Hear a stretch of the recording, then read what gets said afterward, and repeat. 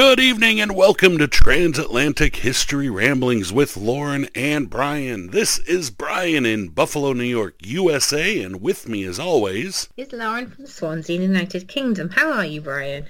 I'm good. I got to ask you a question, Lauren. Has shit started to calm down there since the interview a couple weeks ago? I think we're all a bit perplexed because the public did welcome Meghan. We thought she was just what Harry needed, and that it was going to be a brilliant new chapter for them, and that they would go and work in the Commonwealth together, and that, I know that me and my family assumed that they would go and live in Africa and they would, work for the Commonwealth that way. So it was quite sad to hear that she struggled with her mental health.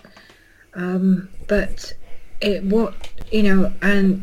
thing with the titles is crazy as well, because Archie will be a prince one day. When Prince Charles is the king, when he inherits the throne as the grandchild of the monarch, Archie and his sister will be a prince and a princess. The titles. He is the Earl of Dumbarton already, is Archie, and he will inherit his father's dukedom in due course. So it was quite surprising to hear how they didn't feel that Archie would get the titles that he is entitled to. But the only reason that it changed with Princess Charlotte and Prince Louis is that we have never had an instance in the United Kingdom before or after the union of England, Scotland, Northern Ireland and Wales, where we've had a reigning monarch, an heir, the heir to the heir, and then the heir to the heir to the heir. So, we've never had that before. So, William will be the Prince of Wales, and as the Prince of Wales, Charlotte and Louis will be entitled to be called Prince and Princess. But, that's why the letter patents were modified, because people live longer and, their dad is going to be king one day, and they're going to be, Charlotte and Louis Wales, as Harry and William are Harry and William Wales. We got people asking why we didn't talk about it a couple weeks ago, like when it was fresh. Because we decided, everyone else is talking about what's the big deal, but it won't go away. No, it won't go away. And there is, as the Queen has pointed out, that it is a private family matter, and that she, until they've got to deal with it. And I think, the only thing that the press can do is, if they continue to latch onto it, is to make it worse. Because, this might be tomorrow's chip paper for us. I got a rather practical question though. Yeah. As an American, I mean, this is serious, right? Who gives a shit? I think the biggest significance is that this is all tied in with their mental health. That the way that they felt they were being treated was affecting them mentally. No, and I sympathize 100%. I'm a big advocate for mental health and supportive mental health, and I'm not making light of that. But it's kind of 2021, and do we really give that much of a shit about royalty anymore? Well, I think from a lot of people's perspectives, we've sort of removed the royalty out of it, and we've spoken about it. If you suddenly ended up on a talk show, your brother ended up on a talk show, and he basically was saying that your family had allowed them to continue to be in a toxic situation and hadn't done anything to help them. Yeah, but if that happened... Yeah, but if that happened, as soon as the next show came on, everyone would forget about it. Yeah, but what I'm thinking about is not the effect that it has on the public, on the viewership that's watching it, but how would it affect your family? I mean, you'd be embarrassed that your brother couldn't, that he felt that he had to do that. And if you've got any grandparents, how would they feel? Well, I'd be embarrassed first off because I don't think my brother could go an entire interview without farting. That would embarrass me. But I have one more question about this before we move on to like other like real topics. This is a real topic. I mean, somebody has basically said that they were in a situation that made them feel that they didn't want to exist anymore. I mean, it's very serious. And that's very horrific, serious, but why should that shock anybody when you're dealing with a royal family that refers to everybody else in the world as commoners? I don't think that they do. I mean, I don't think that's a word that they use. I mean, if they do, they do, and it doesn't really bother me. But, I think that what people are concerned about is that the Queen has a long history of service to the country and the Commonwealth, and they just feel that it was not done at the best moment in time, that people have lost their entire families to COVID. They've lost their job, and because they've lost their job, they've lost their house. People are struggling everywhere, and it's good to see somebody high profile speak out about their mental health. I'm not taking that away from them. No, that's very important, and I'm not making light of that at all. But in regards to the fact, some people are going to see it as two rich people moaning. Well, I think the racist allegations are unforgivable. Yes, and that's why the whole country's taking that quite personally, because that's sort of not just our royal family is a reflection on us, and that is unforgivable. And I'm just thinking, was it? I guess you can try and rationalize it and ask, was it? Them hypothesizing. Like if I had a child, they'd probably ask me, "Do you think it'll have red hair?" Which would upset me, because it'd be like, well, what does it really matter? And was it just an insensitive comment, or was it indicative of something more sinister, which is quite worrying and puzzling, and it's also going to make people think that that the whole country's like that. Well, I'm gonna say this right now. Then this will be the absolute last we talk about it on this episode, at least. If they want to talk about it, Harry, Meghan, you can give us a call. We'll bring you on the show. They're not going to come on this show. They might. Nah. Why not? I wish them all the best, and I hope that they looked happy and they looked healthy, and that's all we can ask for. And I wish them every luck. But it's just it's a sad situation, not just for us as a country, having those allegations made against our monarchs, but against our royal family rather than the monarch, because they have categorically stated that it wasn't the Queen or the Duke of Edinburgh that made those comments. But it's sad for them as a family as well. You don't want to think of anybody's family falling apart, and it makes you think about, I'm the oldest sibling, and if my sister felt so frustrated with me that she ended up going on a talk show to talk about it, at least I have the right of reply. I could reply to the accusations she's making, but William can't, Kate can't. They're not allowed to. They're not allowed to reply to this. Well, they can. It's 2021. They can reply if they want. No. They would be advised against it. They would be advised against it. And it's just, there are going to, and I think they are aware of it, because Oprah brought it up, but, there are going to be lasting implications, not just to status and power and titles, but to, it's his dad at the end of the day, it's his brother at the end of the day, and to say that they're trapped, has implications, because that means that his nieces and nephews are trapped. We're all trapped. It's a rat trap, baby. So, it's just very sad that they couldn't speak about this as a family and deal with it as a family, that they felt that the only way to deal with it was to do it publicly.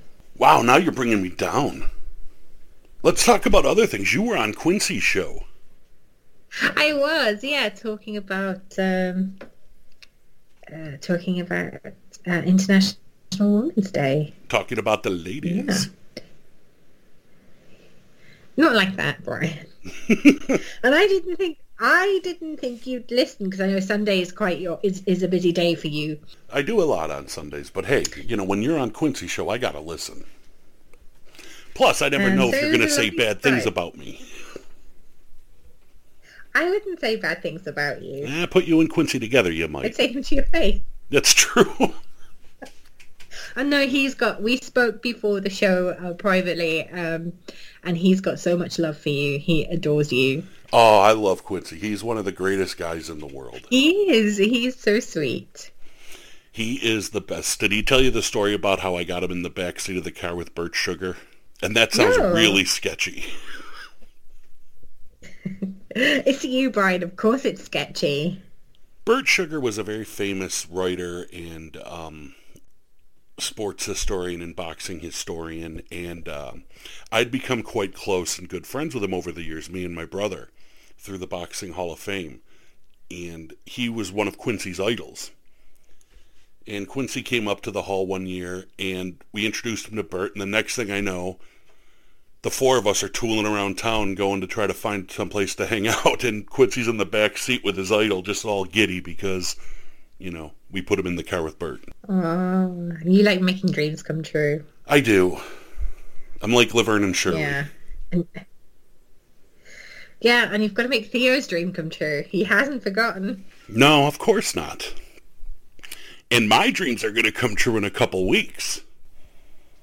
Yeah. Yeah, that's a teaser for an episode coming up in a couple weeks, folks. But Oh, yeah. I thought it was about your book, but then I was thinking, oh, no, it's that. the love of my life will be on in a couple weeks. But we're not going to talk about woman that you will yet. ever 'Cause, marry. yeah, at one point I said I was going to. I wonder if she'll be What? creeped out by that. Maybe not. Maybe we shouldn't say that. Because Brian will have a Tom Jones impersonator who is ordained to join us on the show under the pretense of being, what is your life like as a Tom Jones impersonator? And that poor woman will be trapped. She won't know what hit her. Well, that is true. No, it's going to be fun. And regardless- stay tuned, people, regardless. for just a couple weeks, and you'll find out who the special secret guest is. But other than that, Lauren, and other than, troubles in the Malice in the Palace, what else is going on there in Wales? Well, we're slowly starting to open up, but emphasis is slow. It's going to be the summer before everything is back to how it was, and then even then they're threatening us with a third wave or a fourth wave or a millionth wave. I don't know how many waves we've had right now. All I know is that you said the emphasis is on slow, and, the age I'm at now, everything is slow for me. Except the time in between me Shouldn't eating be. and having to go to the bathroom. That seems to be rapidly getting faster. I mean, you're not that old. I'm ancient. No, you're not. No, I feel it, though. I think it's this, being locked up for an entire year with COVID. Well, the thing is you can't even. It's not like you can. You're not going into the office, so you can't escape work. It's like you work and you sleep and you live all in the same place. Yeah, that's about it. And, the place I sit to watch, my baseball games and hockey games and everything is the same place I sit to work. It's very weird. But is it nice though, not having to go into the office? Yes and no. I mean, I'm not going to lie. I miss the people I work with, and, I miss seeing their smiling, happy faces. But at the same point, I love being able to, walk around in pajamas and drink coffee while working. I mean, I can drink coffee in the office, too, so I guess the pajamas is what I should have focused on. Yeah. And I can watch Netflix in the you're- background while I'm at work. Which reminds And me, you're- have you watched Murder Among the Mormons? Yes, I have. That was Oh, that's awesome. great, isn't it? It was really. I thought, oh gosh, what's this going to be like? Because when we when I did my GCSEs, we touched upon the Mormon religion a little bit in our studies, and I thought, oh gosh, that will take me back, and I didn't expect it to be as intriguing as it is, and it's just so fascinating to know that they're so obsessed with, not obsessed, that's the wrong word, but they're so passionate about their history and where they come from. I think, they're the only religion that I know of that is like that. Well, They're because they're so passionate to new. everything, the good and the bad. Yeah. So, but I think it was the open-mindedness, because if you presented them with something that changes the narratives, which they were a little bit cautious about it, but then they were accepting of it, and they were analysing it, and they were discussing it, and they were writing papers on it. I know those papers had a small circulation because it was very rare that you would have that. Like if you brought something up. I think they were suppressing it more than anything. Yeah, but still, for them to have that conversation amongst themselves, is the elders weren't sort of going, we can never let anybody know about this. Oh, I think they There were. was some I think discussion. they absolutely were trying to keep it. That's why they were spending so much money to get this stuff, and they were discussing it among themselves to think what to do. But the important thing is, as an autograph collector, that stuff scared the shit out of me. Yeah, you can only really trust them when they're in person, to be fair. Yeah, but so many of the people I collect are people who've been dead for years, so you can't get those in person. I wouldn't necessarily think. The thing is, though, is when you collect anything, you have to do it because you like it. But Murder Among the Mormons, people, you gotta watch this. It's not what I thought it was going in when I saw the title. I thought it was going to be like a guy slaughtering his wives, but it's not. No, and it was really intriguing, and I still think the fact that they were having some discussion. I know that you will disagree with me, but there was, they were publishing articles and papers on the topics of the stuff they were receiving, and the fact that he managed to con everybody and that his processes were that good as well, that they're like, yeah, we don't know if there are any more fakes out there and we can never tell. That was scary. What was really scary was the end when they showed all the pictures of him through the years and he never looked the same twice. But then you could say the same thing for Ted Bundy. He never looked the same twice. Yeah, but there was one time, one of those pictures, he looked just like David Koresh. And I was like, okay, what's going on here? I've looked the same for the past 30 years. Well, but you're not in prison, are you? Well, I mean, I think if you were in that, because it must be, incarceration, any sort of enclosure is stressful. It's not what we're designed for. It's going to age you, and it's going to have an effect on you. yeah, Manson looked different all the time. So But Murder Amongst the Mormons, people should watch it. It's really good. yeah. I mean, it's a lot better than If that you're Tiger King shit you were talking about for months. That was just a bit of fun. I mean, that was the crazy side of America. Yeah. But you have to admit, you like the joke that I made, that every straight man is one tiger and a bag of meth away from marrying Joe Exotic. Can I tell you a secret? That guy wasn't straight. You're not. He wasn't straight. I don't know. It's just, it was crazy times. And I only watched it because my dog Ruby was ill. She later passed away, so I have that memory of bonding with her over Tiger King. Tiger King is a bonding exercise, huh? Well, my dog was very seriously ill. She was hemorrhaging. That's true. Yeah, that was sad. Oh gosh, it went on for ages as well. So did Tiger King.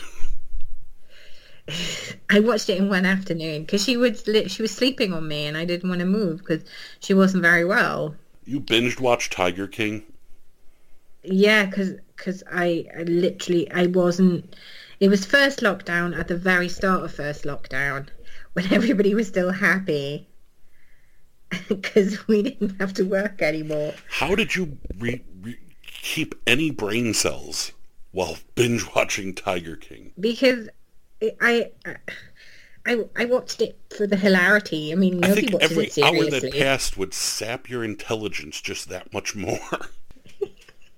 And also, as well, I mean, you've got to keep watching it after somebody goes about, saying, I didn't kill my husband. I'd have to put him in a meat grinder. And they actually do have a meat grinder. And he wouldn't fit in my meat grinder. And I'm just like, oh no, you fed him to the cats, didn't you?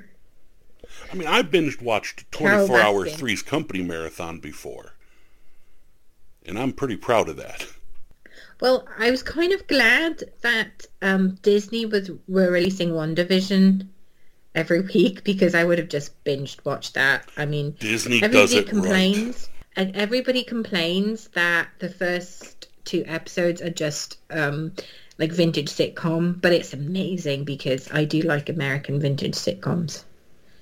Yeah, it's a fun show, and I like the first 2 episodes the best, actually. They made me laugh. How far have you got? I'm up to date on it. Oh, you're up to date? Yeah. What about that song? Agatha's song was amazing. I liked the show. I didn't think I would because, I didn't really give a shit about the Avengers films. I know, that's horrible to say, isn't it? Mm. Did I just lose nerd cred? I don't know. I mean, I always enjoyed them because they were always a lot of fun to working in the cinema. I missed that about, because you'd get everybody dressing up. Like once when the Avengers came out, they had Deadpool and Spider-Man, and I spent too much time trying to find them both together and make them put their arm around each other so I could tell my area manager that we were the best cinema because we had made Deadpool and Spider-Man friends.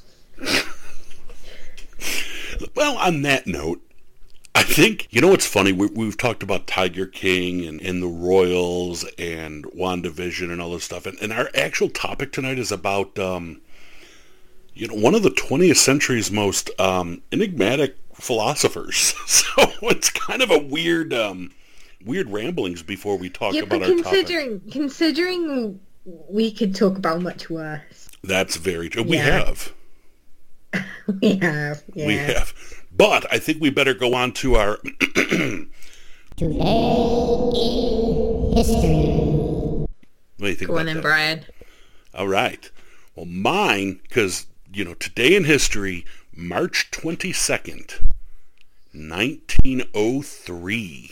Tickets first go on sale for the New York Highlanders, later to become the New York Yankees. First time ever tickets went on sale for the New York Yankees was today in history, back in 1903. That's great. Yeah, Lauren, did you know I like baseball? Just a little bit. Just a little. Just a little bit. Is it my turn now? Why, did you just wake up from that nap after me talking about baseball? Yeah, my micro nap, yeah. Every time you go baseball, I'm like, not off. Yeah, it's your turn. Go ahead. Okay, on the 22nd of March, 1349, townspeople of Fulda, Germany, massacred Jews, blaming them for the Black Death. Were they right? They were wrong. Oh. Because, yeah. But it just kind of struck me as ironic is that even now, with all our modern science and technology, we still blame a group of people for the plague. Yeah. And how weird that Germany would go after people blaming them for things. Some things never change. Yeah. And I shouldn't say that because, Germany's, good now. I liked it when there were 2 Germanys. Remember when there were 2 Germanys? Vaguely, I was very young. And then we tore down the wall, and Hasselhoff got on the wall and sang, and West Germany was like, nah, fuck it, we'll stay over here if that's what your entertainment is. Well, actually, East Germany. What the hell is Germany's obsession with Hasselhoff? I don't get it. Well, he's going out with a Welsh girl, so he has been seen in Swansea. Oh, you've been in the presence of the Hoff? Yeah. Are you stalking the Hoff? No, he he has a Welsh girlfriend who is from Swansea, and she used to go out on nights out in Swansea. So the Hoff hangs out in your hometown. Yeah. Lauren lives in the hood of the Hoff. Lauren, you just got so much cooler. I know, I am so cool. Do you remember the show Knight Rider? I've seen Knight Rider, yeah.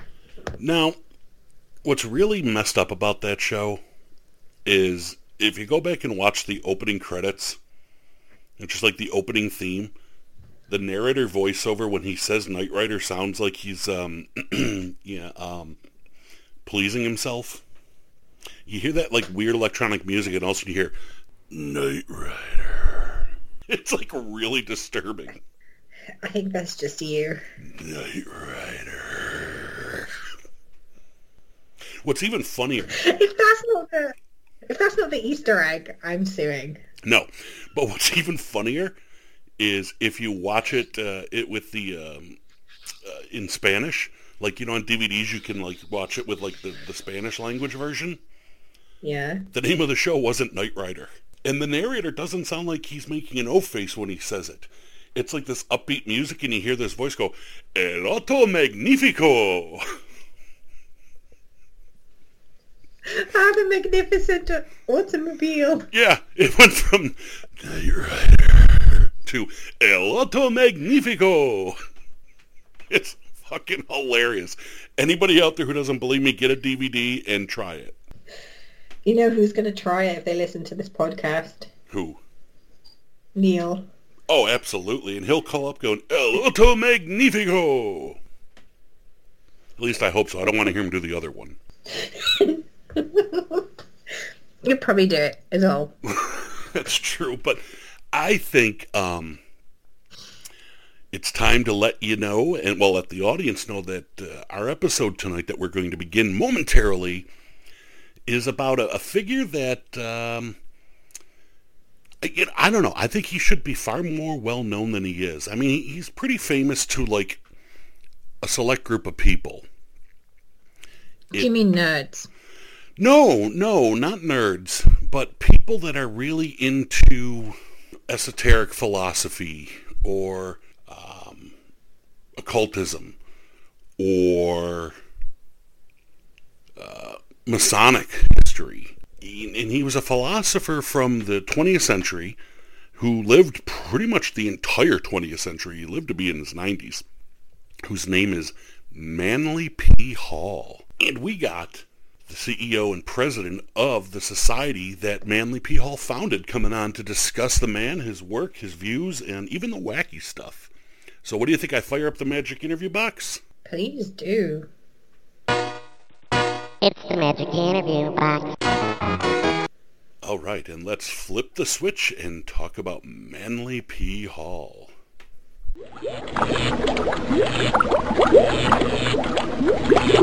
Lauren, check it out. This magic interview box is working perfectly again. I know. We're having such good luck with it in this pandemic. What's crazy is the interview box is so magic today that we're going to talk about magic. Sort of. Ooh. Because I went and I got a doctor. But not the kind of doctor that was taking my teeth out. Different kind of doctor. That still has to happen though, Brian. I know. But this doctor is going to blow everybody's mind, okay? Not only because of the topic, but because of the pronunciation of his name.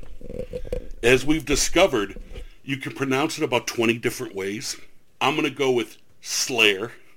Doctors say it's Salier or Sailor, but I'm going Slayer. So, Dr. Slayer is, I believe, are you still the president of the research center, correct?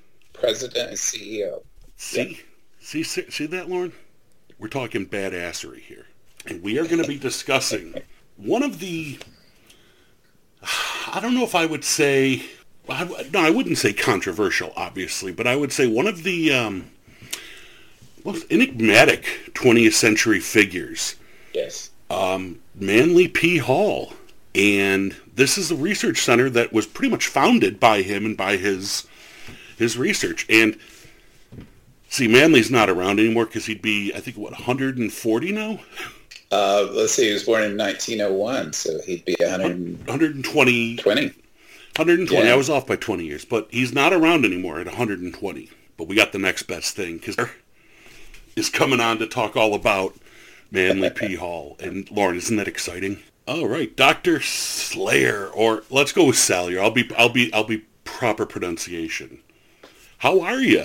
Hey, Brian, I'm great. Living in Los Angeles in the middle of the pandemic and the death of democracy, or the near-death experience of democracy. But PRS is apparently needed more than ever because lots of people have turned to us. They're buying Mr. Hall's publications and attending our events. So, there's good and bad with everything. I'm looking forward to the next paradigm, though. Yeah, it has been an interesting time, and I understand people flocking to Manly Hall now. What's interesting about Mr. Hall, what I find really fascinating about people turning to Manly Hall now, which doesn't surprise me in the least, actually, but Right. he's one of those characters that I think if you know who he is, a lot of people have a base knowledge. And then there's a lot of people who don't know who he is, yet he's had such a huge impact on, American philosophy over 100 years. And a lot of people, Right. when they start going down the path of him, they really go down the path. So, can you give the average listener who might not know who Manly Hall was, just a kind of a brief, I know it's very tough to do, but a brief overview of this man in his life? Oh, yeah, I'd love to do that.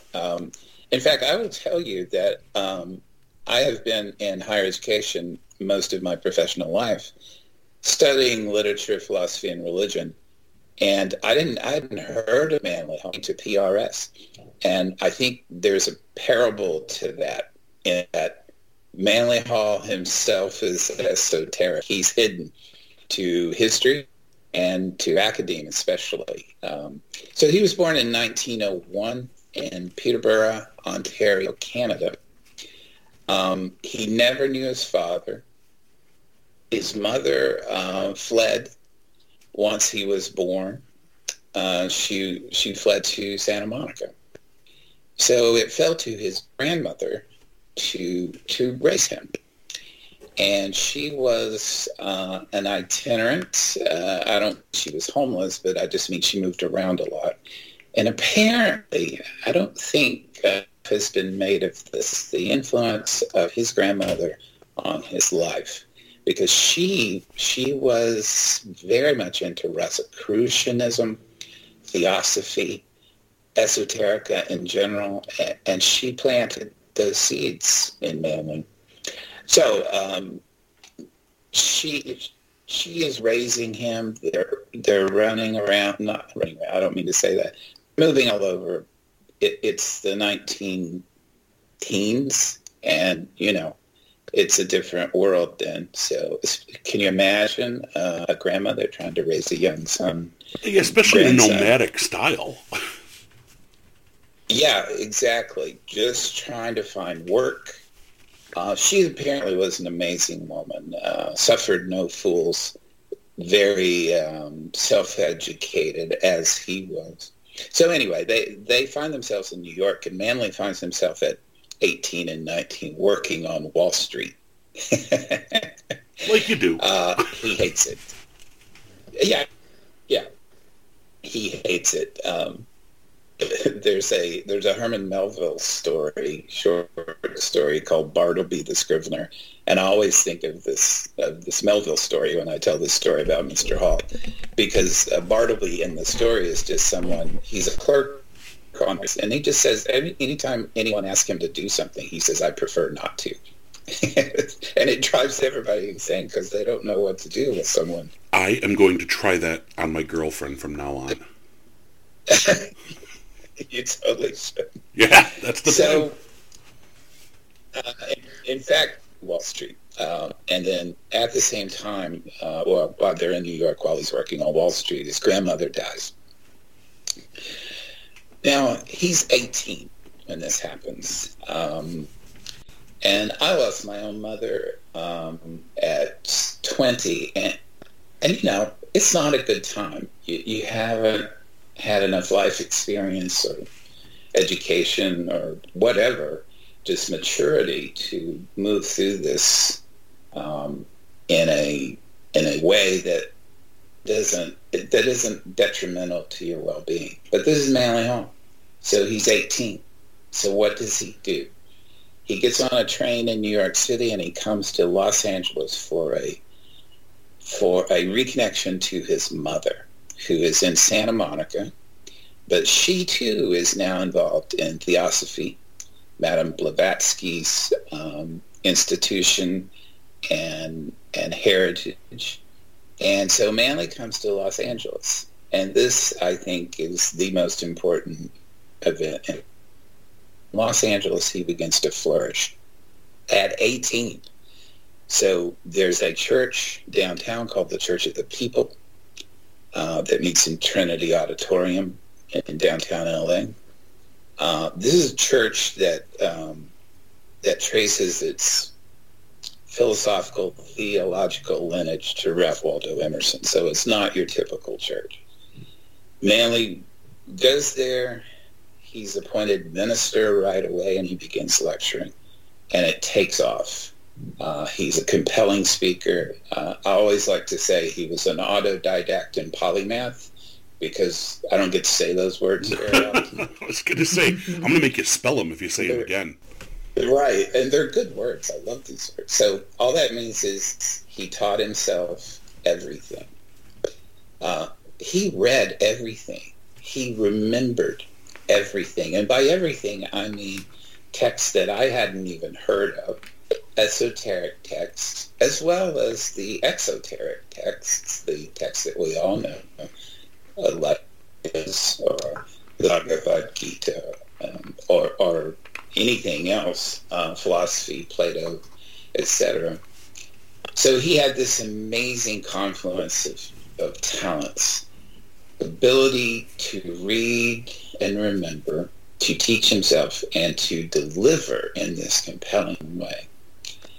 So he attracts a lot of following. Now, 1920s Los Angeles, there's a lot going on. There's a lot of people out there saying a lot of things. I'm thinking of Amy Semple McPherson, Sister Amy, who has her own story. But she used the new Hollywood techniques in her sermons. But Manly Hall sets himself apart because he's done his homework. He's read everything. He's remembered everything. And this is all in his head. And he can reach for it at any time.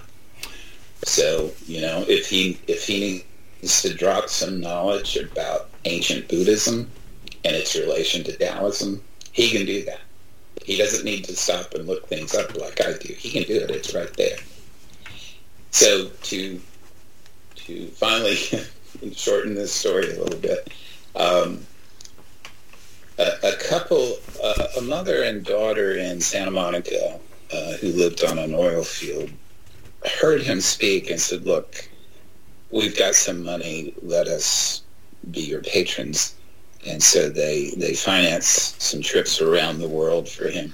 And mainly they financed the building of the Philosophical Research Society in Los Feliz, which is where I am right now, and it's right next to Hollywood.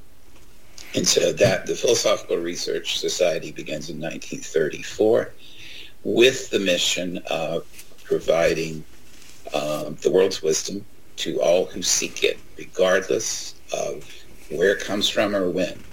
So we might be doing modern psychology, or we might be doing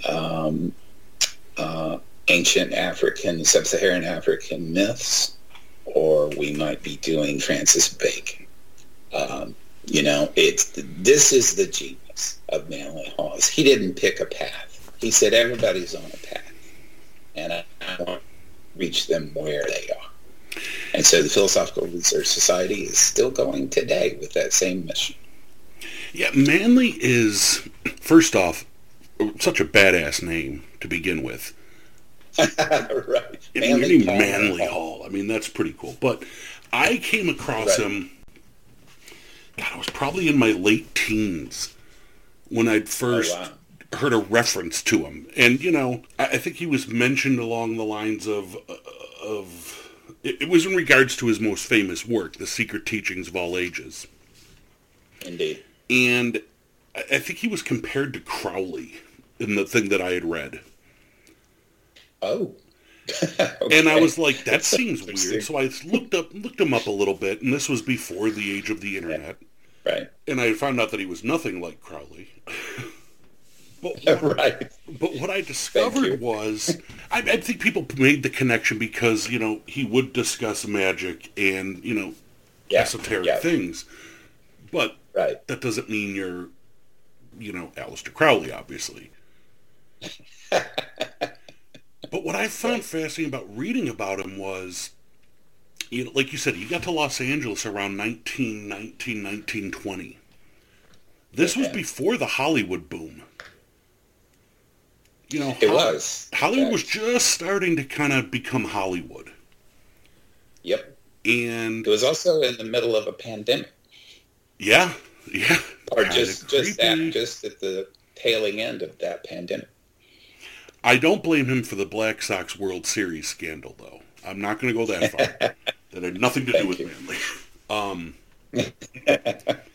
But, you know, he gets to L.A., he gets a reputation, a following, and I started reading about, and this was, like I said, before the internet, because the wonderful thing about the internet, people, is a ton of his lectures are available on YouTube. Right. You know, you can go actually listen to Manly Hall's lectures. And not re-recordings of them. I'm talking you can actually listen to his lectures.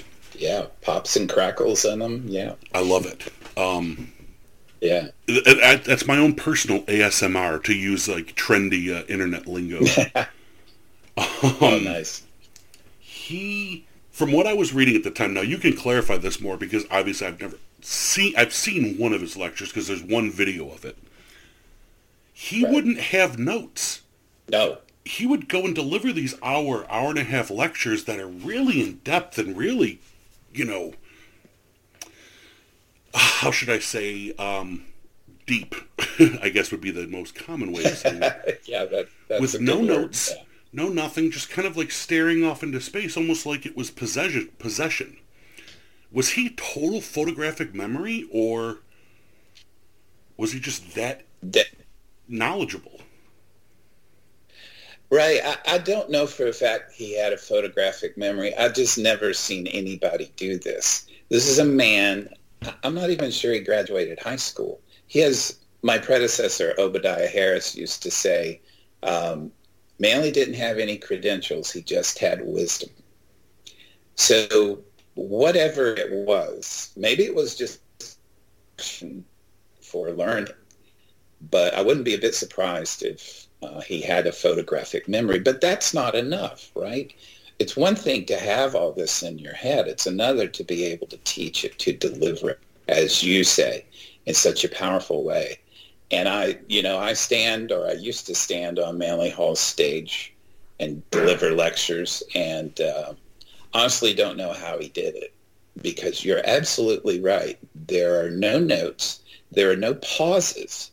There are no ums or like I do. There's no halting delivery at all. It's like you say, it's just like flowing through him. And this is what I love too. He would speak for 90 minutes. And on one of those videos, I actually saw this. You can see him glance at his watch. And I'm like, okay, I'm so relieved to see that, because I didn't want him to have this innate sense of time too. So he glances at his watch.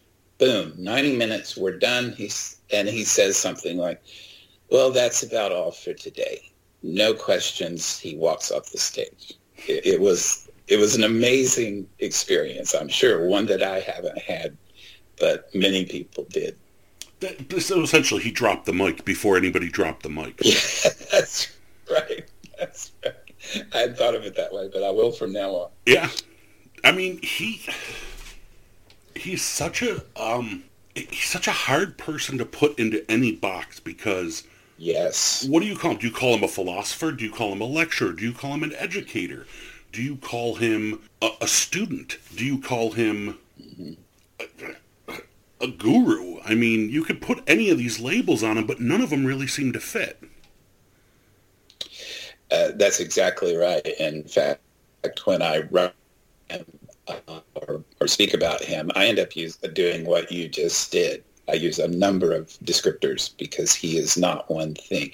He's a scholar without academic credentials.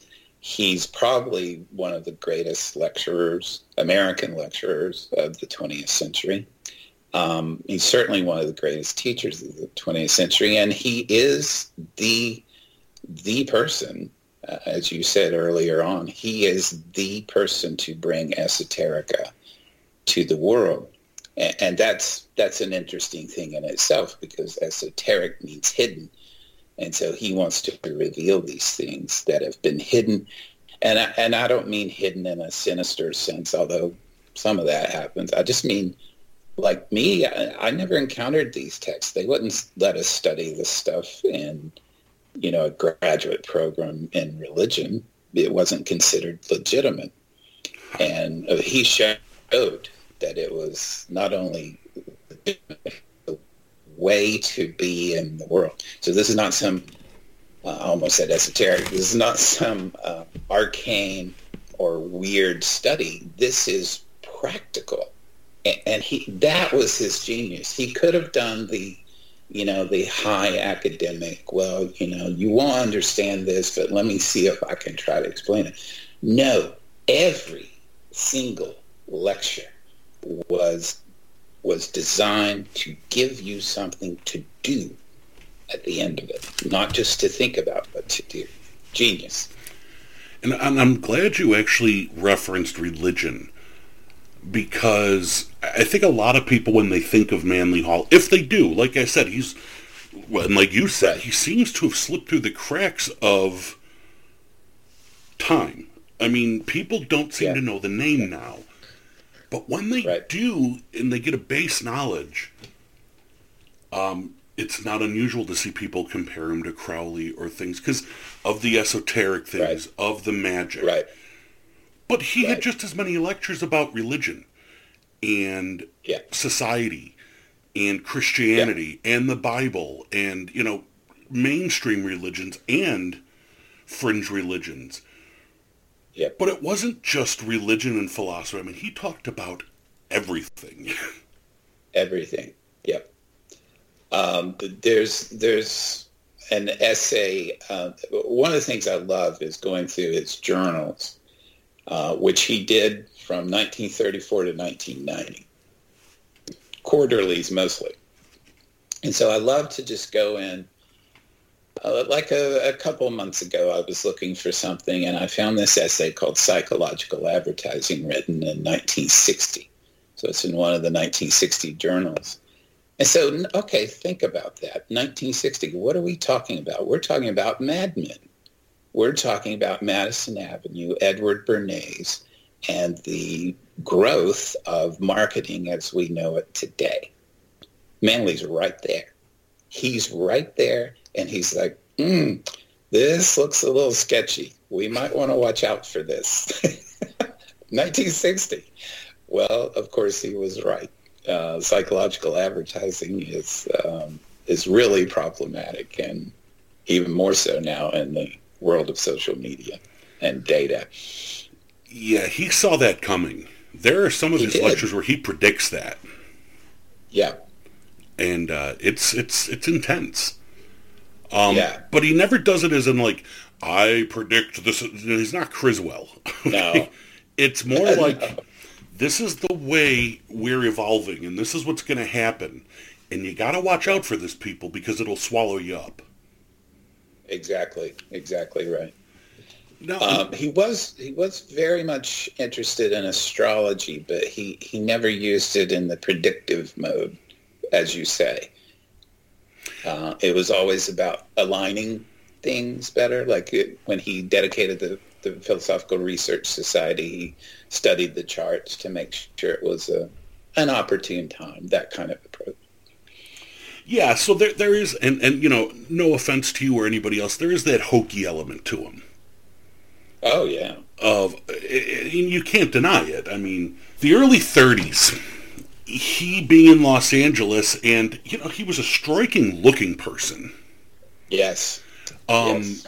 Very tall for the time, too. Oddly shaped, though, so you don't see many pictures of him from chest down. Apparently, he was very weirdly shaped, but... Yep. It didn't take long for, Hollywood to, put him in some films and do some Manly Hall stuff. Sadly, it all seems to surround the hokey astrology stuff. Yeah. Yep. And I'm glad we're elaborating on hokey, because he actually did a film. I think it was with Warner Brothers called When Were You Born or something like that. Yeah. And it's about astrology. And he was the writer, and he stars in it. And so if you watch it, it's on YouTube. Some people love it, and I don't, but a lot of people love it. And I don't because of what you're talking about. The opening of the film is him trying to do a lecture on astrology, but it's stiff and uninteresting and kind of hokey. And if you read about this, you'll see he had the quintessential Hollywood problem, is that people gave him notes and said, "Oh, don't do it this way, do it this way." And so he comes off as very unmanly. He comes off as kind of hokey in this film. But he, as you're right, he made good friends with Bela Lugosi, Burl Ives, Elvis. He was always around those people. Aldous Huxley, well, that's not Hollywood, but Aldous Huxley would come to dinner, stuff like that. Yeah, and Elvis loved him. I know Elvis tried to get Priscilla into him, and she was like, "Yeah, I'm not digging it." But she was a kid. She was. Ronald Reagan, when he was governor, or when he was running for governor, I think, would come by. Because, Nancy, he and Nancy were very much into astrology. And so he would come by to consult with Mr. Hall. I do want to hit on one more thing with Lugosi, because I'm a Lugosi fanatic. And, I'd been working on a biography of Lugosi for a while. Now, really? There was this whole made-up Hollywood story about Manly Hall hypnotizing Lugosi for a film. Do you know anything about this story? That's true. That is, in fact, true.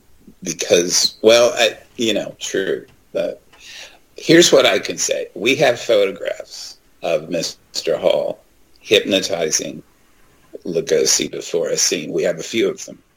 Now, if that could be some sort of, Hollywood effect thing, like, oh, let's show him doing this. But from what I could tell, that is true. Yeah, it was to make Lugosi feel claustrophobic for a scene. And, yeah, that's right. It's a really fun little piece of Hollywood lore, because if it's true, right, Lugosi bought into Hall hook, line, and sinker. Yep. And if it's true, I think Hall was having more fun with it than taking it seriously. I can see that. He was apparently. This is another unknown thing about him, is that he was a jokester. Not so much a prankster, but more of a punner and a one-liner type guy. Stephen Heller, who worked with him, always points this out, that Mr. Hall was fun, which does not come across in the videos. No. Actually it does. There's a couple times in the videos where you can almost hear a tongue-in-cheekness to him. You're right. I was just thinking that after I said it. There are these moments, and he's got a little glint in his eye now and then. He does. Yeah, you're right. It's not a prominent feature of his presentation. Humor. No. But you're right. It is there. Now, his most famous work, as I referenced earlier, is probably, the book that's still in print to this day. Oh, yeah. Unfortunately, not in the same way it was originally produced. Actually, I can break some news on that with you, Brian, if you like. Yes, please. Breaking news from the Philosophical Research Society. The brilliant and wonderful art publisher Taschen is in the process right now of reprinting the original 1928 edition of The Secret Teachings of All Ages. And they tell us that it will be out this fall. Really? Now, is it going to be $1,000? Right? Right. So you do know Taschen. This is a publishing group, just amazing publishing group that has a book on Elvis that's $55,000. And I keep wanting to ask them, how do you deliver that? That's not a FedEx kind of delivery, I would think. Anyway, no, they're saying they can do this for $200 retail. And what we've been selling, the previous edition that we had printed, it's about 20 years old. We're actually sold out of it. And we were retailing it for $225. So Taschen's saying it should be right around that. And it will include a companion text. So, for example, I've written an essay in there called Manly Hall in Los Angeles that gets into some of the stuff we talked about at the beginning. And we're including what they call ephemera, which is, not souvenirs, but letters to subscribers, photographs, artifacts, things like that will be in a companion text that comes with The Secret Teachings of All Ages. And I should say, for anyone who doesn't know, The Secret Teachings of All Ages is not a typical book. No. It's 13 by 19, some 400 pages that includes original prints by J. Augustus Knapp. So this is a big book, which is what its nickname is, the Big Book. Now, Lauren, I got to bring you in here because Lauren is quite the book collector and loves books. How many copies are you going to be ordering of this? I don't know. I think I'm still going to be in trouble for ordering a special edition of Dracula that has been going around on Kickstarter. So Nice. That is something that I would be interested in. Oh, very much so. I know, Lauren, are you familiar with The Secret Teachings at all? No, I have to say that I only know about Manly P. Hall passingly because of his connection, to actors like Bela Lugosi and Elvis when I did film studies. So he's not a person that I know too well, and that's why I've been so interested in listening tonight. Oh, Dr. Slayer, you are about to make Lauren completely drool, okay? You gave a little bit of an explanation about the size of the book and the prints that's in it, but kind of give a little more detail, because it is what he's probably most well known for. And I guarantee you're going to sell a copy of this book to Lauren when you describe this. Well, sure. So it's, like I said, it's kind of folio size. It's 13 by 19. It was created especially in the 20s but he had to get some special publisher from San Francisco, and just the process of printing in the 20s was a whole different enterprise, hard to even imagine. So it has essays. Basically, its subtitle is an encyclopedic. Let me see if I can get this right. It's 1920, so it's got like 3 titles, and they're all very long. An encyclopedic outline of Masonic, Kabbalistic, Rosicrucian, and symbolic philosophy. That's actually the title. And then it's like being a secret teachings of all ages, right? And so it is an encyclopedia. In fact, that's how you should look at it, because if you sit down to read it, first of all, you're going to have trouble lifting it. It's so big and laden with images and text and wisdom. It's really better seen as an encyclopedia kind of reference work. So you're going to have strange mythological animals. You're going to have the Kabbalah. You're going to have ancient mystery religions, like the Eleusinian mysteries. You're going to have basic symbolism of Christianity and its esoteric meanings. Egypt. We're going to go to Egypt and look at the Hermes tradition there. So it's that kind of book.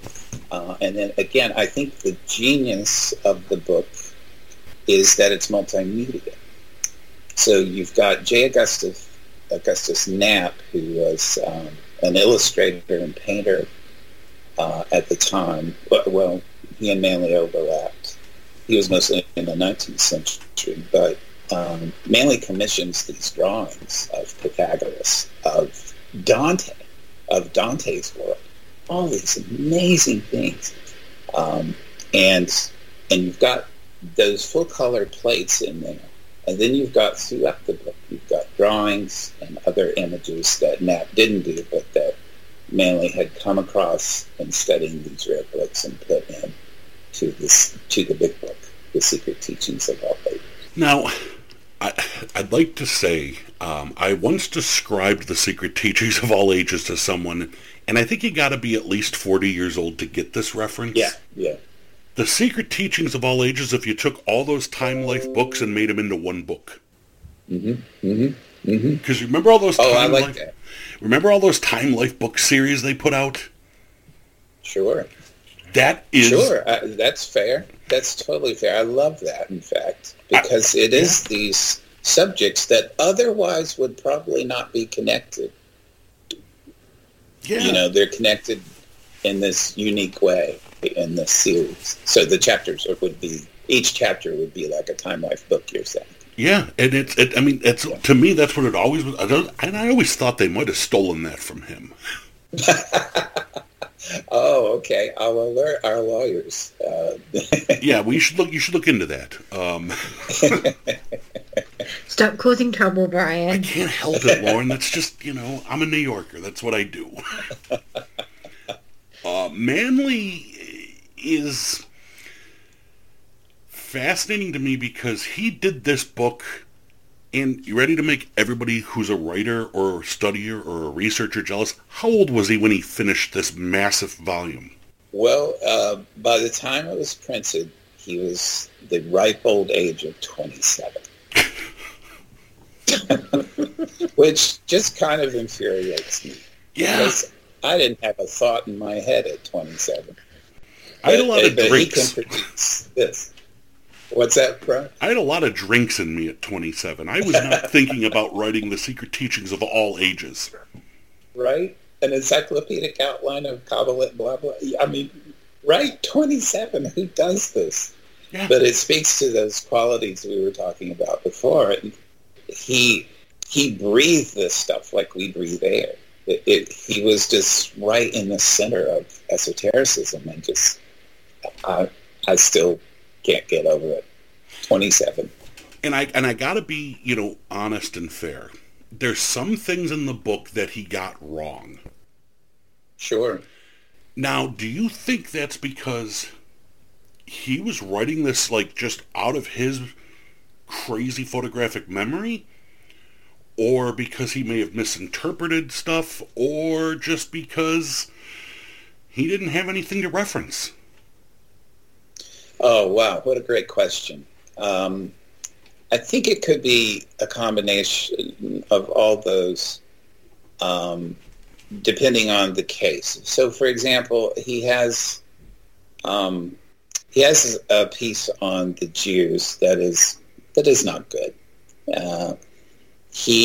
I am not a fan of the America stuff, where the secret destiny of America, where he tries to see America as this Masonic refounding of Atlantis or something. I'm just not a big fan of that. In fact, it's interesting because what we're working on right now is is reissuing Manly Hall's works, and in a new edition, we're calling it the Signature Editions. And so we thought, well, we'll slap a new cover on it and go. And then we started looking, and we found exactly what you're talking about. We found things where he's referencing knowledge at the time. For example, I think we're doing a dreams anthology right now, and he's got a line in there where he says, where he writes, "Blind people don't dream." So that was the knowledge at the time. And so we have a scholar in residence, Devin Daimler, who's working. Oh, that's who you wrote. And she's like, this isn't true anymore. And I'm like, you're right. So we're footnoting things like that. And frankly, some things we're just cutting out because it represents, however you put it, it represents things that he was engaging and knowledge at the time. Now, this is a perennial issue for us, is that people can make Manly more than he was.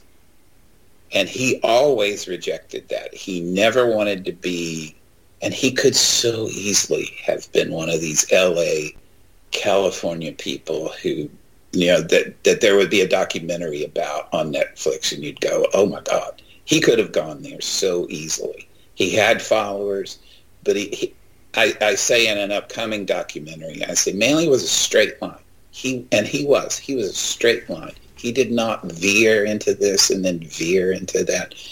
He knew who he was at 19, I guess, and that's who he was, and he represents that beautifully in his work. But we always say Manly was a man of his time.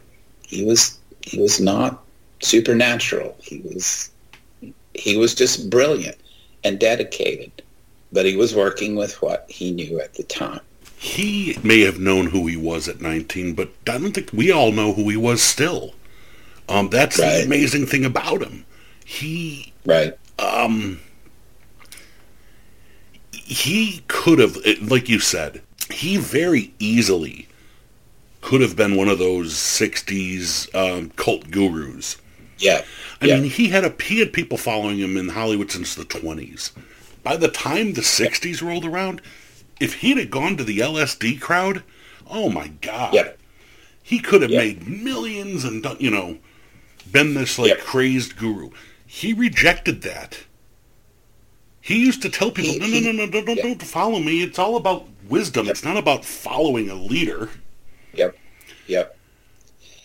Yeah, it is really interesting because you're so right. It was right there for him, and it was happening all around him. That's why I always mention Amy's sister, Simple McPherson, and Sister Amy, and all these others, because all the others took that path to fame and celebrity and wealth and all the other things that come with that. Manly did not. I love this story that he tells. I think it's in Initiates of the Flame or in some publication. When he started out, he would write up these pamphlets like Initiates of the Flame, which was actually his first publication. By the way, we've got a reissue of that coming out in December, the Centennial Edition, because it was done in 1922. So he tells this story about he's giving a lecture and someone comes up, this was been in the 20s or early 30s, someone comes up and says, oh, that was amazing. I mean, do you have anything, do you have a book or something? He's like, yeah, here. And they're like, oh, how much is it? He's like, no, it's free. and the guy says, well, can I have 5 more then?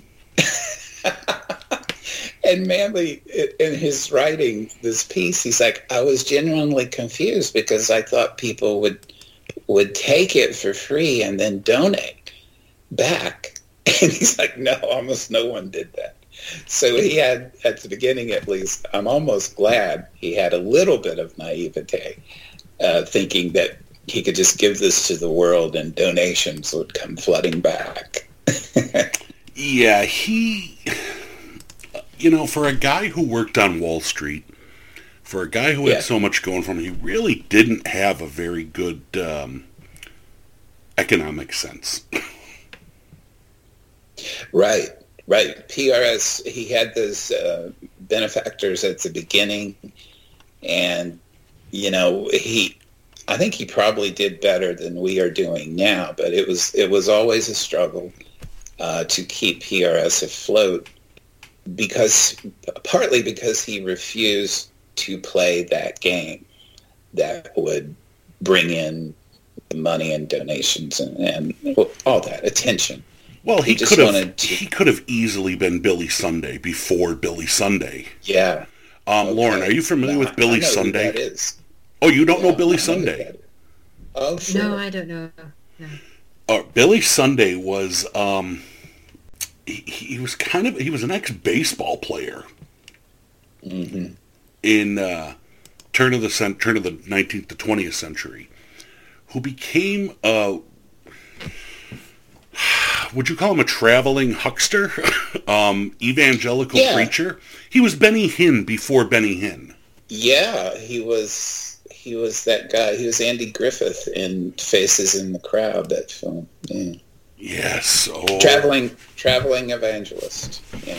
Oh, you made reference to A Face in the Crowd, written by Bud Schulberg, one of my favorite writers of all time. Oh, yeah? Great movie, too. Yes.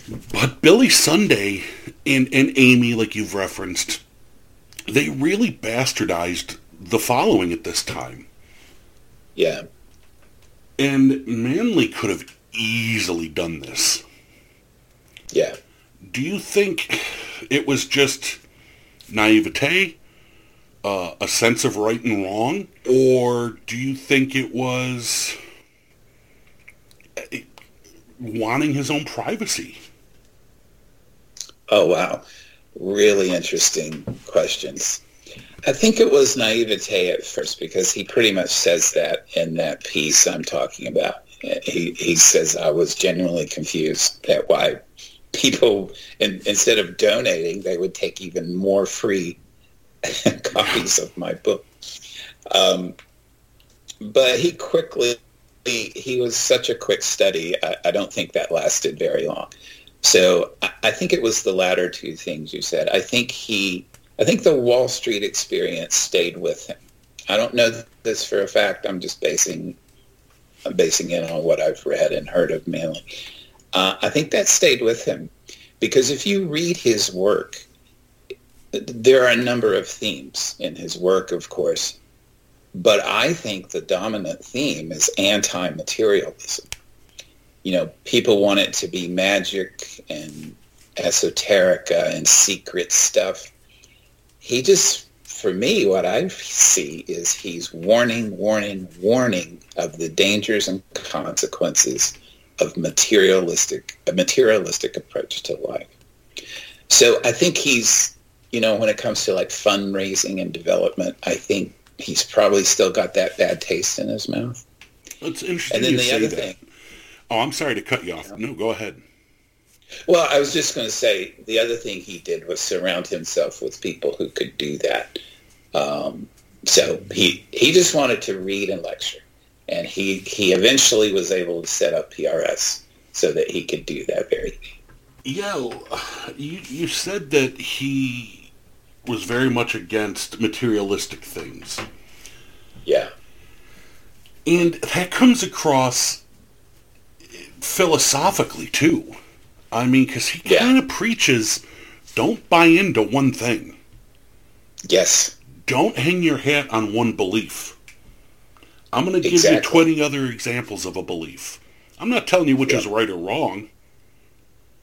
Although there are times he does say that this is a wrong path to go down. But overall, he kind of is materialistically, philosophically, morally, don't believe one thing. You know, there's so many other viewpoints and so many other ways to look at things. Right. And we don't know what's controlling it all. That's right. And that is part of his genius. And it's still right there in our mission statement, is that we're we're not partisan, is the way he put it. We're not going to advocate any particular path. And that was unusual, because if you look at these other people who had followers, especially in the early 20th century, that's exactly what they're doing. And in fact, that still happens. Well, it's always a power play. It's a power play, and we fall for it. A lot of us keep falling for it. But he was. I think the other piece of this was, okay, we need to keep our lens open to all paths that are not destructive, and then we need to recognize change. And again, I don't know any philosopher. Well, that's too dramatic. There are so few philosophers or thinkers who operate by incorporating the notion of change. And it's interesting because one of our first philosophers, Heraclitus, was about that very thing. And Manly recognized development, that at certain points of life, you needed this and you were thinking this, and here's the way forward toward wisdom from there. And then, at other points in life, you need this kind of knowledge or this kind of text or ritual or whatever. So few people do that because it's so much easier to just, have something stand still and then take it apart, right?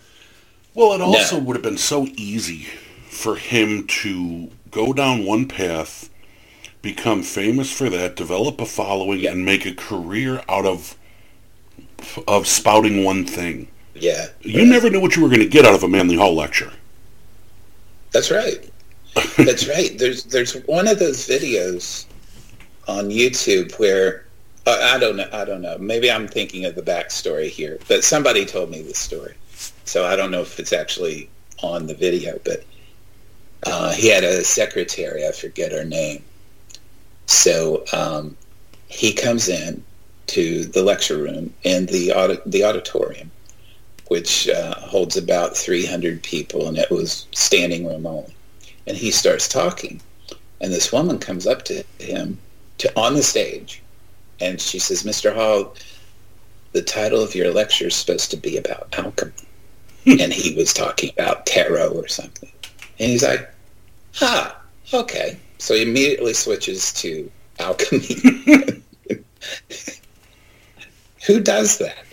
See, and that's another thing that I think he gets a bad rap for, because if you look into him, the first things you're going to find are tarot and alchemy and magic. Mm-hmm. Magic, right. It's very easy to write someone like him off at that point as, it's a new age cook. Right. That's right. That's why we weren't allowed to study him in graduate school as part of a religious studies or philosophy curriculum. When in reality, he is religious study because it's all religions. Yeah, it is. It is, and it's religion as form and function. It's not religion as institution. He can talk about the institutional quality of religion, but that's introductory. That's peripheral to him. He wants to talk about how a particular religion can get at wisdom that is available to everyone, not just to the adherents of that religion. Now, this is something, you might not be able to answer this. Okay. But do you think you know what he believed? Oh, yeah. Yeah, I think so. That's a great question, though. I'm glad you asked it. I remember there was a YouTuber who came in and wanted to talk about this kind of thing, and so I let him, and we showed him around, and we sat down in the library, Mr. Hall's library. He said, "Okay, now where's the secret stuff?"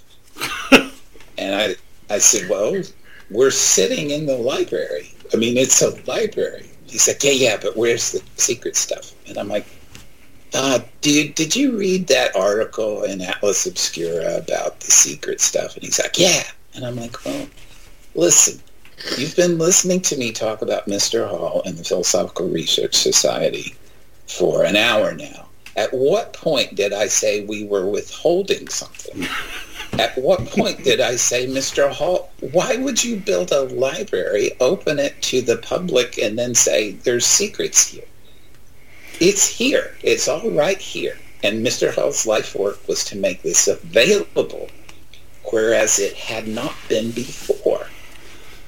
Because of the Masonic angle. I think that's it. You're exactly right. I think that is right on. People want to assume it's a secret society, that he'll give you something on the outside, but there's something only the insiders know. Yeah.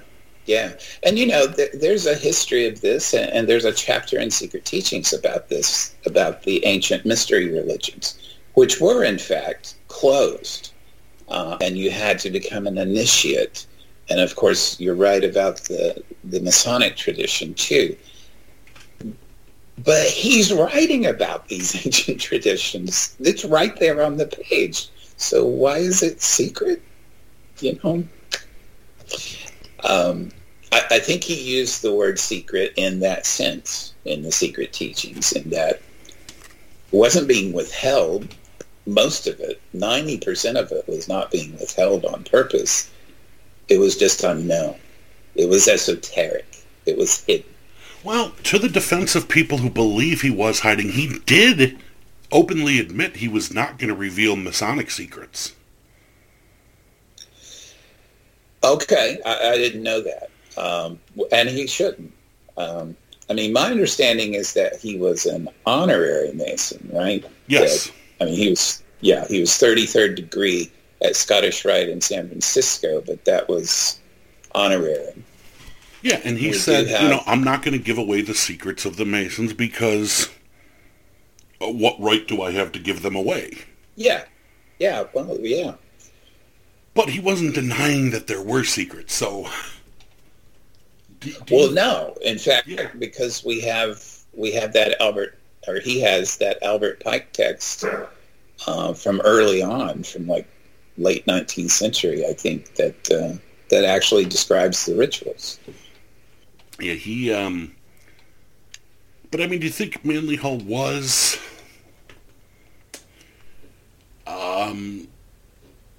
religious in any way? Or... Do you think that someone with a knowledge like his tend not to be religious? Due to the vast amount of knowledge, they tend to veer off from a specific religion, so to speak.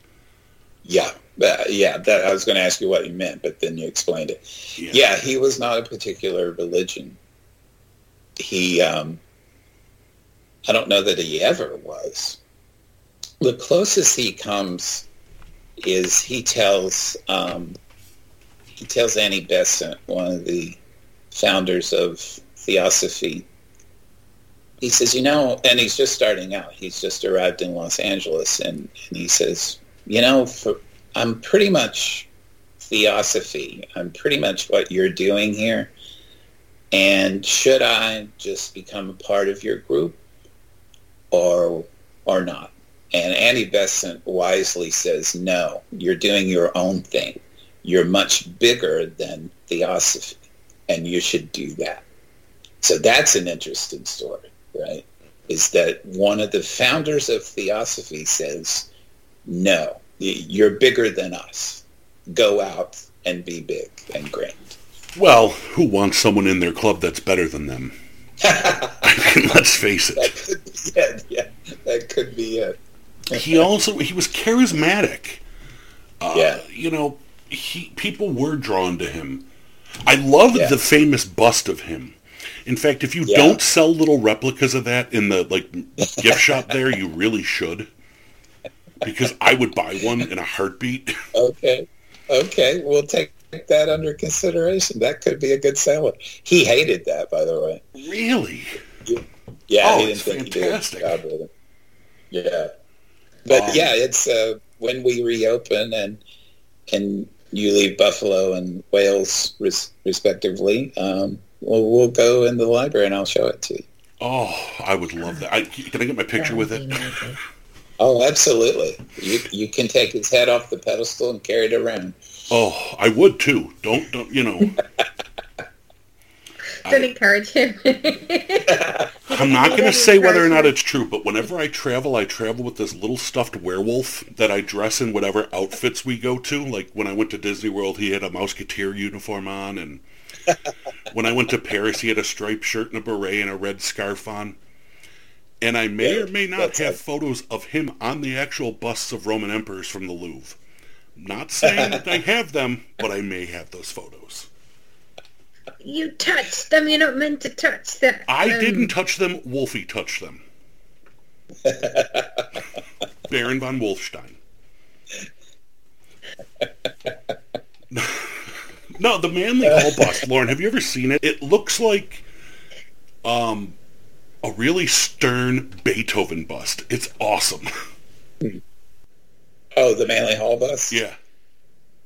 Yeah. You know, I don't know if you know this name, but there was a famous photographer in the 30s named William Mortensen. Mm-hmm. Yeah, And, okay. So, yeah, he did Manly Hall, and that bust is based on a photograph by Mortensen. You know, another weird thing about Manly Hall is there's a question about his gender. Yeah. Even with a name like Manly, I don't understand that, but yeah. What's the deal with that? I mean, I've never seen anything that can prove or even hint at the fact that he was intersexed or hermaphroditic, either pseudo or, you know, anything. How did this rumor start, and is there any basis in fact? There's zero basis in fact, so your instincts are right. But I'm really glad you broached this subject, because I think this goes to what we were talking about before. Even though Manly lived in a straight line, he was so charismatic that people, they would just make him into what they wanted him to be, right?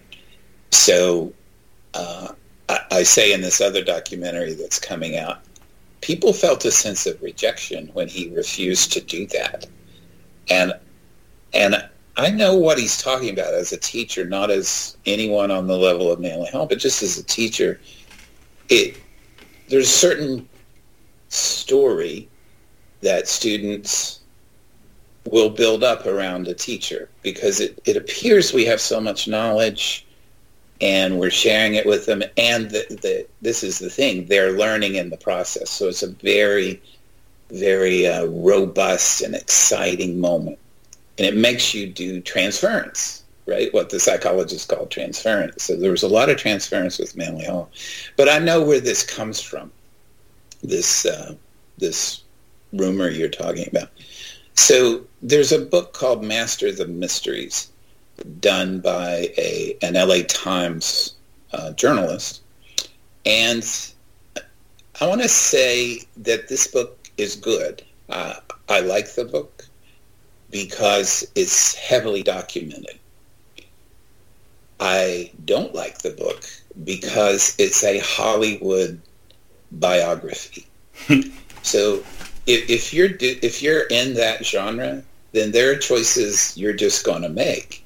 And among those choices are going to be things like this. You know, you're going to take every or nearly every rumor and put it in the book.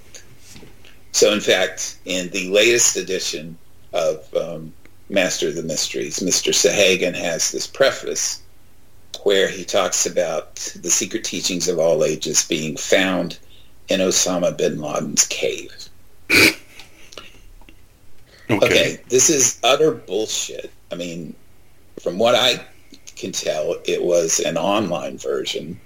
And anyway, no matter, Sahagan does this whole thing with bin Laden standing in the cave, the breeze blowing his beard as he looks out upon the Afghan plain and thinks about the Western reception of Islam through mysticism. Bullshit. That's bullshit. And so another part of that book is this notion that Manly Hall was murdered, and that there was some, I was going to say bizarre sexual practices, but there was a guy who came around at the end of Mr. Hall's life and kind of took it over, and he was doing these, what do you call them? It was some scam he was running, but it involved enemas, angel showers or something. That's not it, but it's something like angel showers. And he says, that Sahagan says that people saw this guy, his name was Fritz, masturbating Mr. Hall and all that. Listen, Stephan Heller here in Los Angeles, the bishop of the Gnostic Church, Mr. Hall's colleague for many decades, says all this is wrong, and he would know. And he was not murdered. Stephan Heller says none of that other stuff happened. What did happen is that Fritz and his son came in and almost stole PRS right from under Mr. Hall. Well, and Mr. Hall was quite elderly at the time. Yes. And yes, he was 89 when he died. Yeah, and he wasn't doing many lectures anymore. I mean, there's a lot of people who believe he was suffering from dementia. And Sure. It's very possible and very easy for anybody to come in and scam him at that point. Right. And sadly, that happens to most people. Well. That's right. He was never well throughout his life. You alluded earlier to his height, but there was also girth. He was over 300 pounds, well over 300 pounds, about 6'4". And you're right, there aren't that many photographs of him that show that, but when you see them, you see this was a large man. He was known, he admitted to having a weakness for sweets, and so he was always sneaking candies, that and other sweet things, and that produces, all kinds of issues. And he was just not well. And so, this guy and his son sweep in. They insert themselves into his personal will. They insert themselves into the Philosophical Research Society. And Mr. Hall's widow, Marie, had to go to court to save PRS and to save his estate from them. Yeah, and I mean, and sadly, that's, all too common a story. Yeah, it really is. But like I said, the stories about him being murdered, about him being hermaphroditic, it's almost like we want to make more of a mystery out of this guy, which he's mystery enough, folks. We really don't know that much about him. Exactly. Dude, he's Canadian. How weird can he be? Well, I mean, that's what I was going to say. That would obviously be his downfall, is that, he is a Canadian in Los Angeles, so he was probably rooting for the Kings all those years. No, I'm really glad you brought this up, Brian, because it has to do exactly with what you said. You have a powerful figure, and you want to make him into something. You want to tell a story about him that reflects something about your own search. Well, it's like I said earlier. I had first come across him when he was referenced to be like Aleister Crowley, or Crowley, however you want to pronounce it. Yeah. Perfect example. And what that did is it led me to who he is. Right. And over time I realized he's much more fascinating than Crowley, because Crowley gets old real quick. Yeah. You realize, it's the same shtick for 40 years. Exactly. Right. Hall is actually much cooler to learn about. Granted, like I said, I'm not going to sugarcoat it or pussyfoot around it. Some of the stuff's downright hokey. Sure. But other stuff is just... It's worth listening to, whether or not you're going to agree with the philosophy or be influenced by it. It's worth listening to a variety of topics, because you get to see, here's one man lecturing on so many different topics. Yeah. And they're all really good lectures. Yeah. This this is one of the wonderful parts about being the president after Manly is, I remember a couple of years ago I wanted to give a lecture. I was giving a lecture on William Blake, and I thought, I'm actually a literature professor. I do literature, philosophy, and religion. So I'm like, yeah, he probably didn't say anything about Blake. So I do some searching, and sure enough, he has an article in one of the journals on Blake, and it's brilliant. And it's unlike any other Blake interpretation I've ever read. And there he was, writing about Blake. Now, I would say, too, Brian, that there's kind of, this is my own perspective, but so take it or leave it, but I think there are two levels, two aspects is a better word to Mr. Hall. There's one where he's doing that. He's taking existing texts or traditions and he's interpreting them for the time. And he's brilliant. There's a whole other where, and you find this especially in the journals, where he's talking as Manly Hall. So he's mainly saying, here's what I think about this, say World War II. And both of these voices, these aspects, are beautifully complementary and powerful. But those are two different modes, I guess, he works in.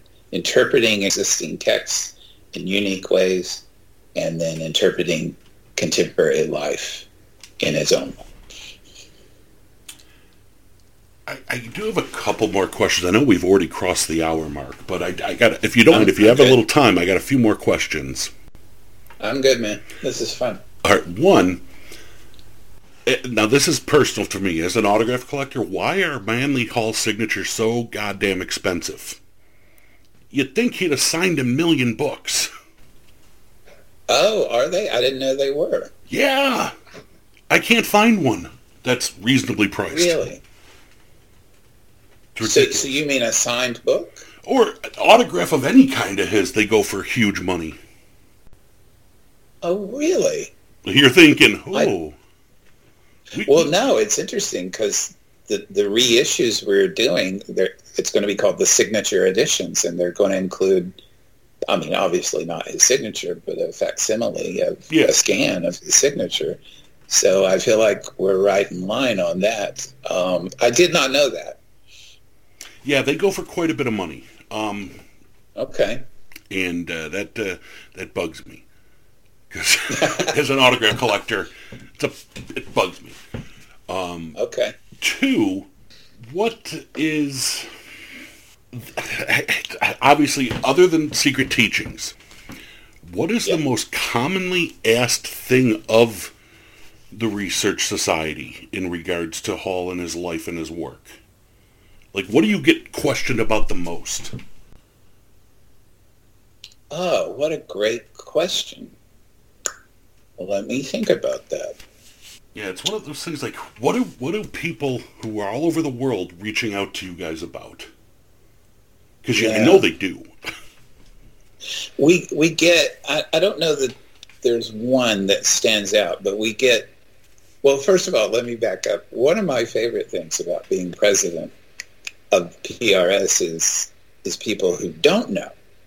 So back when we were open last year, the beginning of the year, and before that, people, we're in Los Feliz. We're on a major corner of a major intersection in a very residential area. So people are walking around a lot, and invariably people will wander into our little campus and go, "What is this?"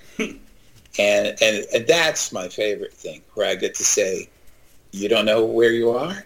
They're like, "No, I thought this was closed, or I thought this was something else." And I'm like, "Well, let me show you the library and tell you the story of this place." That's my favorite thing. People who don't know. Now, does that ever translate? And I don't want to make a comparison like this, and don't take this the wrong way. Sure. But because of your location and because of the lack of knowledge, do people kind of associate it with like a Scientology type of thing? Yeah. Yeah, I thought that's what you were going to ask. Of course. And It's not, folks. You know, there's a... No, it's not. It's interesting. When I became president in 2017, our financial person, Aster, who's been there for 20 years, we go to the bank, and, you know, we've got to switch over the accounts so that my name's on them. And the teller at the bank says, "Oh, you're with the Church of Scientology." No. And she's like, "Oh, sorry, right, you're a church." No. So that is fairly common. And then I've mentioned this documentary a couple of times. It's coming out. It's actually premiering on our YouTube channel, I think in March. It's called Hollywood. And it's about the constellation of places like PRS in Los Angeles, especially in the Hollywood area. So you've got Stephen Heller's Ecclesia Gnostica, the Gnostic Church. You got Annie Besant's. They meet in Annie Besant's Theosophy Hall there. There's the Self-Realization Fellowship. There's a bunch of stuff around here of an esoteric nature. And so this film, it's called Hollywood, it's about that. So there's that.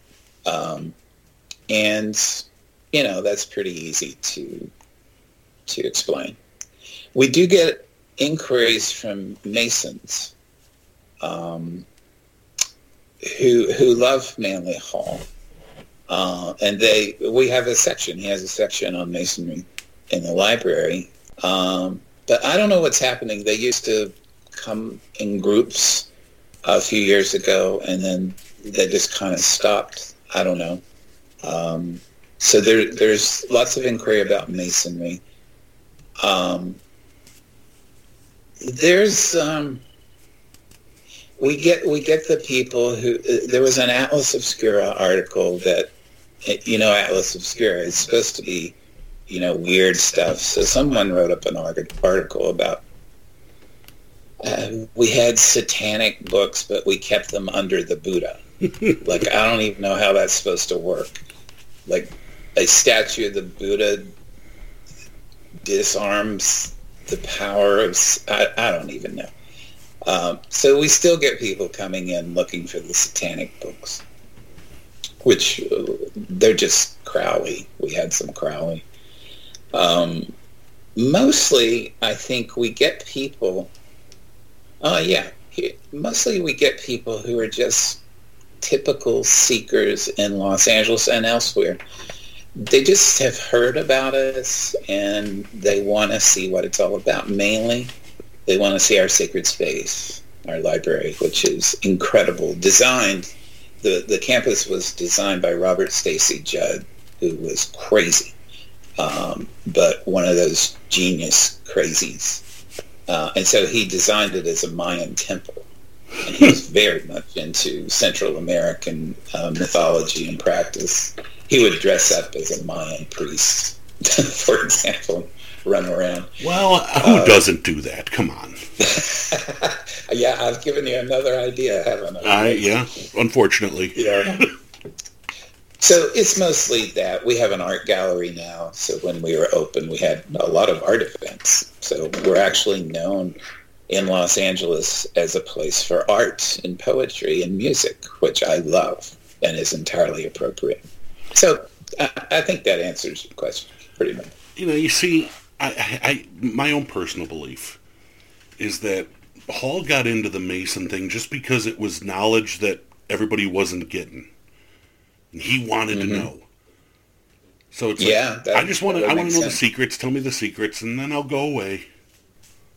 That's my own personal belief. It must. Yeah, whatever he did it right, because Masons revere him to this day.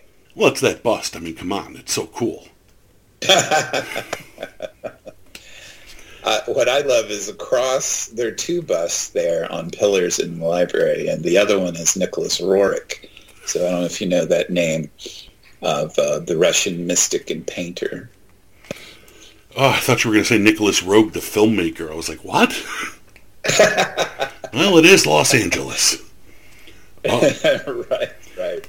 What is Hall's reputation in the UK? Since Lauren's over there in Wales, I mean, do you get much correspondence with the UK on Manly Hall? Some. So, here's the thing I should explain is that after Mr. Hall died and this guy Fritz tried to basically steal his estate and PRS from him, that was so bad. I mean, we have board members who remember that, and they just kind of shudder because Marie thought he was murdered, or at least some foul play was involved. She launches this big lawsuit. And then there are people who are friends of PRS who are very upset at various developments after Mr. Hall died, which, by the way, is a typical response when a powerful person dies who has a following. You find this in world religions all the time. For example, after the Buddha died, they were like, within a year, there are like 4 different sects of Buddhism saying, no, he meant this and he meant that. And of course, Christianity, duh. Yeah. So it was a really dark time, 1990 to 2000. And my predecessor, Dr. Harris, came on then. And it was just really bad. I mean, it just legally and, the oppression of all these arguments and anger. So he was a genius, Dr. Harris. He said, you know what? We're going to go online. So he, in 2001, he started the University of Philosophical Research and offered a master's degree in consciousness studies. And like I say, it was brilliant because the site itself and the idea of PRS was so contested legally and otherwise that he moves everything online. And until 2019, we were the University of Philosophical Research. Now, I mention that because you're asking about this kind of correspondence around the world. During that time, 90 to 2001, and frankly, for about 16 years or so, until I came along in 2016, the campus was pretty much shut down. So PRS was not really known. We still sold Manly Hall's works. We still sold the secret teachings, but the campus wasn't open that much. You really couldn't get into the library. The bookstore was, I think, 1 day a week. And so we have to see these things in light of this period of our history where it was just really quiet, not much happening. And again, I understand and applaud Dr. Harris's move here because we taught classes and gave degrees until we couldn't anymore. So now we're at, like, starting in 2017 when I became president, we kind of gave rebirth to the campus, put in an art gallery, starting having art events, etc. So it's only since about 2017. This is my very long point. Sorry. No. It's only since about 2017 that we've been, as PRS, that we've been kind of engaging in dialogue with various communities. And it's amazing that, we've done going on an hour and a half now. And we've really just touched on his life and who he was and what he did and not getting in any specifics. So I'm wondering if you'd be game to do a follow-up episode in a little while down the road on some of his teachings and work. Oh, sure. I'd love that. I really like this free and easy conversation. I think it's the best way to approach PRS and Mr. Hall. So, yeah, count me in. Oh, absolutely. And I do have to wrap up because they limit us on time on these things. But Lauren, before I wrap up with a few follow-up, finishing up questions, do you got anything you want to throw in? Anything to add? Any questions? I do have a question. Given that he had such an interest and wide knowledge, what advice would you be giving to people today going through a pandemic? Wow. Well, that's so interesting, Lauren. Thank you for that. When the pandemic started, I was in the middle of a series called Native American Voices of Wisdom. And I remember finishing that series by going into the auditorium and filming myself talking without any audience. So I thought the next series really needs to address the pandemic, as you say. And so I did a series called Seeking Wisdom in Troubled Times. And that's on our YouTube channel. And it's me looking extremely anxious and haggard, trying to talk about applying these lessons in this time. So not only did we have the pandemic in America, we had an administration, a unique administration, shall I say. I was having a hard time. People were having a hard time. And so I tried to address it that way. Look, here are these ancient texts and contemporary texts who can help you manage your way. And I focus mainly, Lauren, on the loss of a story, the loss of a defining myth for your life. And this happens, of course. It happens. We gain and lose myths all through our lives. But now we were doing this as a planet and as a nation, a country. And so I talk about it there. It's interesting, too, and sorry if I'm going too long here, but we were talking before about things that work and things that don't. So I remember when I left PRS, closing up, not knowing when I'd be back, I grabbed a little book by Manly Hall called Philosophy for the Sick. And I thought, this may be useful. And I read it, and I thought, absolutely not. This is not what we need to hear right now, because it comes out of that new thought notion of, you're pretty much responsible for your physical wellness. Okay, now that we know that's true to a degree, but that is not the note we want to hit when it's a pandemic. I also did a series in the fall called The States of America in 2020. So the states of America were broken, fearful, confused, and but also hopeful, resilient, and good. All that's on a YouTube channel. Yeah, and the YouTube channel is fantastic, people. You got to look this up. Oh, thank you. Thank you. There are some amazing lectures. It covers so much. It does. You will find some stuff to entertain, to enlighten, to educate, and everything in between. Thank you. And I would especially call out Stephan Heller, who was Manly's friend and colleague from the 70s to the 90s, and he knows Manly well, or knew Manly well, and is still going strong. And he has his own playlist there. I would highly recommend that as a place to start if you're just hearing about Manly Hall, because he references Mr. Hall. And you can all look up Manly's lectures. You can watch a ton of them on YouTube. It's amazing stuff. But the last couple of questions I have for you before we close up today, and this is what you believe and what Manly would have believed. Do you think, is Pluto a planet? Yes or no? Oh goodness! How did you bring that up? Oh, we're gonna watch you, Ryan. That's awful. Stop it.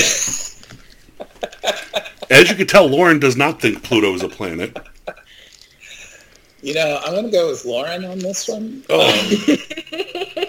We could do a little philosophy of language piece here, but I'm just going to agree with Lauren. Okay, as Manly Hall would say, and I'm going to do it in my best Manly impression. Looking into the sky, we realize Pluto is indeed a planet. Okay. How's that? That was not bad. Okay. He's hard to imitate. And that is not bad. No, he's got kind of that. It's funny because he's Canadian, but he doesn't sound it, and he's almost got that that 1940s announcer Yeah, sound. yeah, and his voice is much higher than you expect it to be. Yes. Because he's such a big... Yeah. Maybe that's why they thought he was a woman. Oh, my God. I'm just kidding. I just wanted to open that Pandora's People like box. to make things up, Brian. That's it. No, that's If somebody doesn't behave in a way that you want them to in society, they start saying that this is wrong or this is wrong and you're this and you're that. So I think that's what mainly it was, is just he wasn't behaving the way that he was supposed to, or the way that people thought he should be. And he was so mysterious, he must be keeping other secrets. Right. He just didn't have time for people's drama. That's what it sounds like. Either that or people didn't want to... He was too busy reading books. I think it's that simple, Lauren. This interested him to the day he died. And he was said to, at the end of his life, he was said to say, I think he said this to one of our existing board members. He said, I just want to read and write. And that's why he ended up handing off stuff, in one case to the wrong person. And he left us quite a library. He left us a lot of work, a lot of material. And I think 20,000 volumes in the library. Now, obviously, that's his collection. That's not his... No, but his output is almost that much. Well, it's about 200 texts. Yeah. It's amazing output. And people, you got to look into them, read up on them, because we're going to do a part 2 of this coming up soon. But great.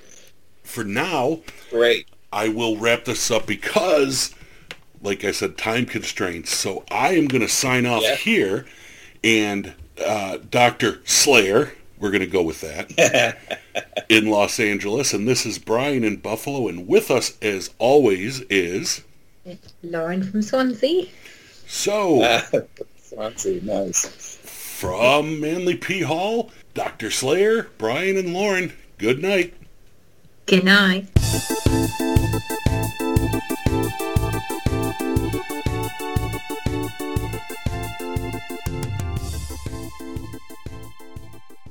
Night Rider. If that's not the Easter egg, I'm suing.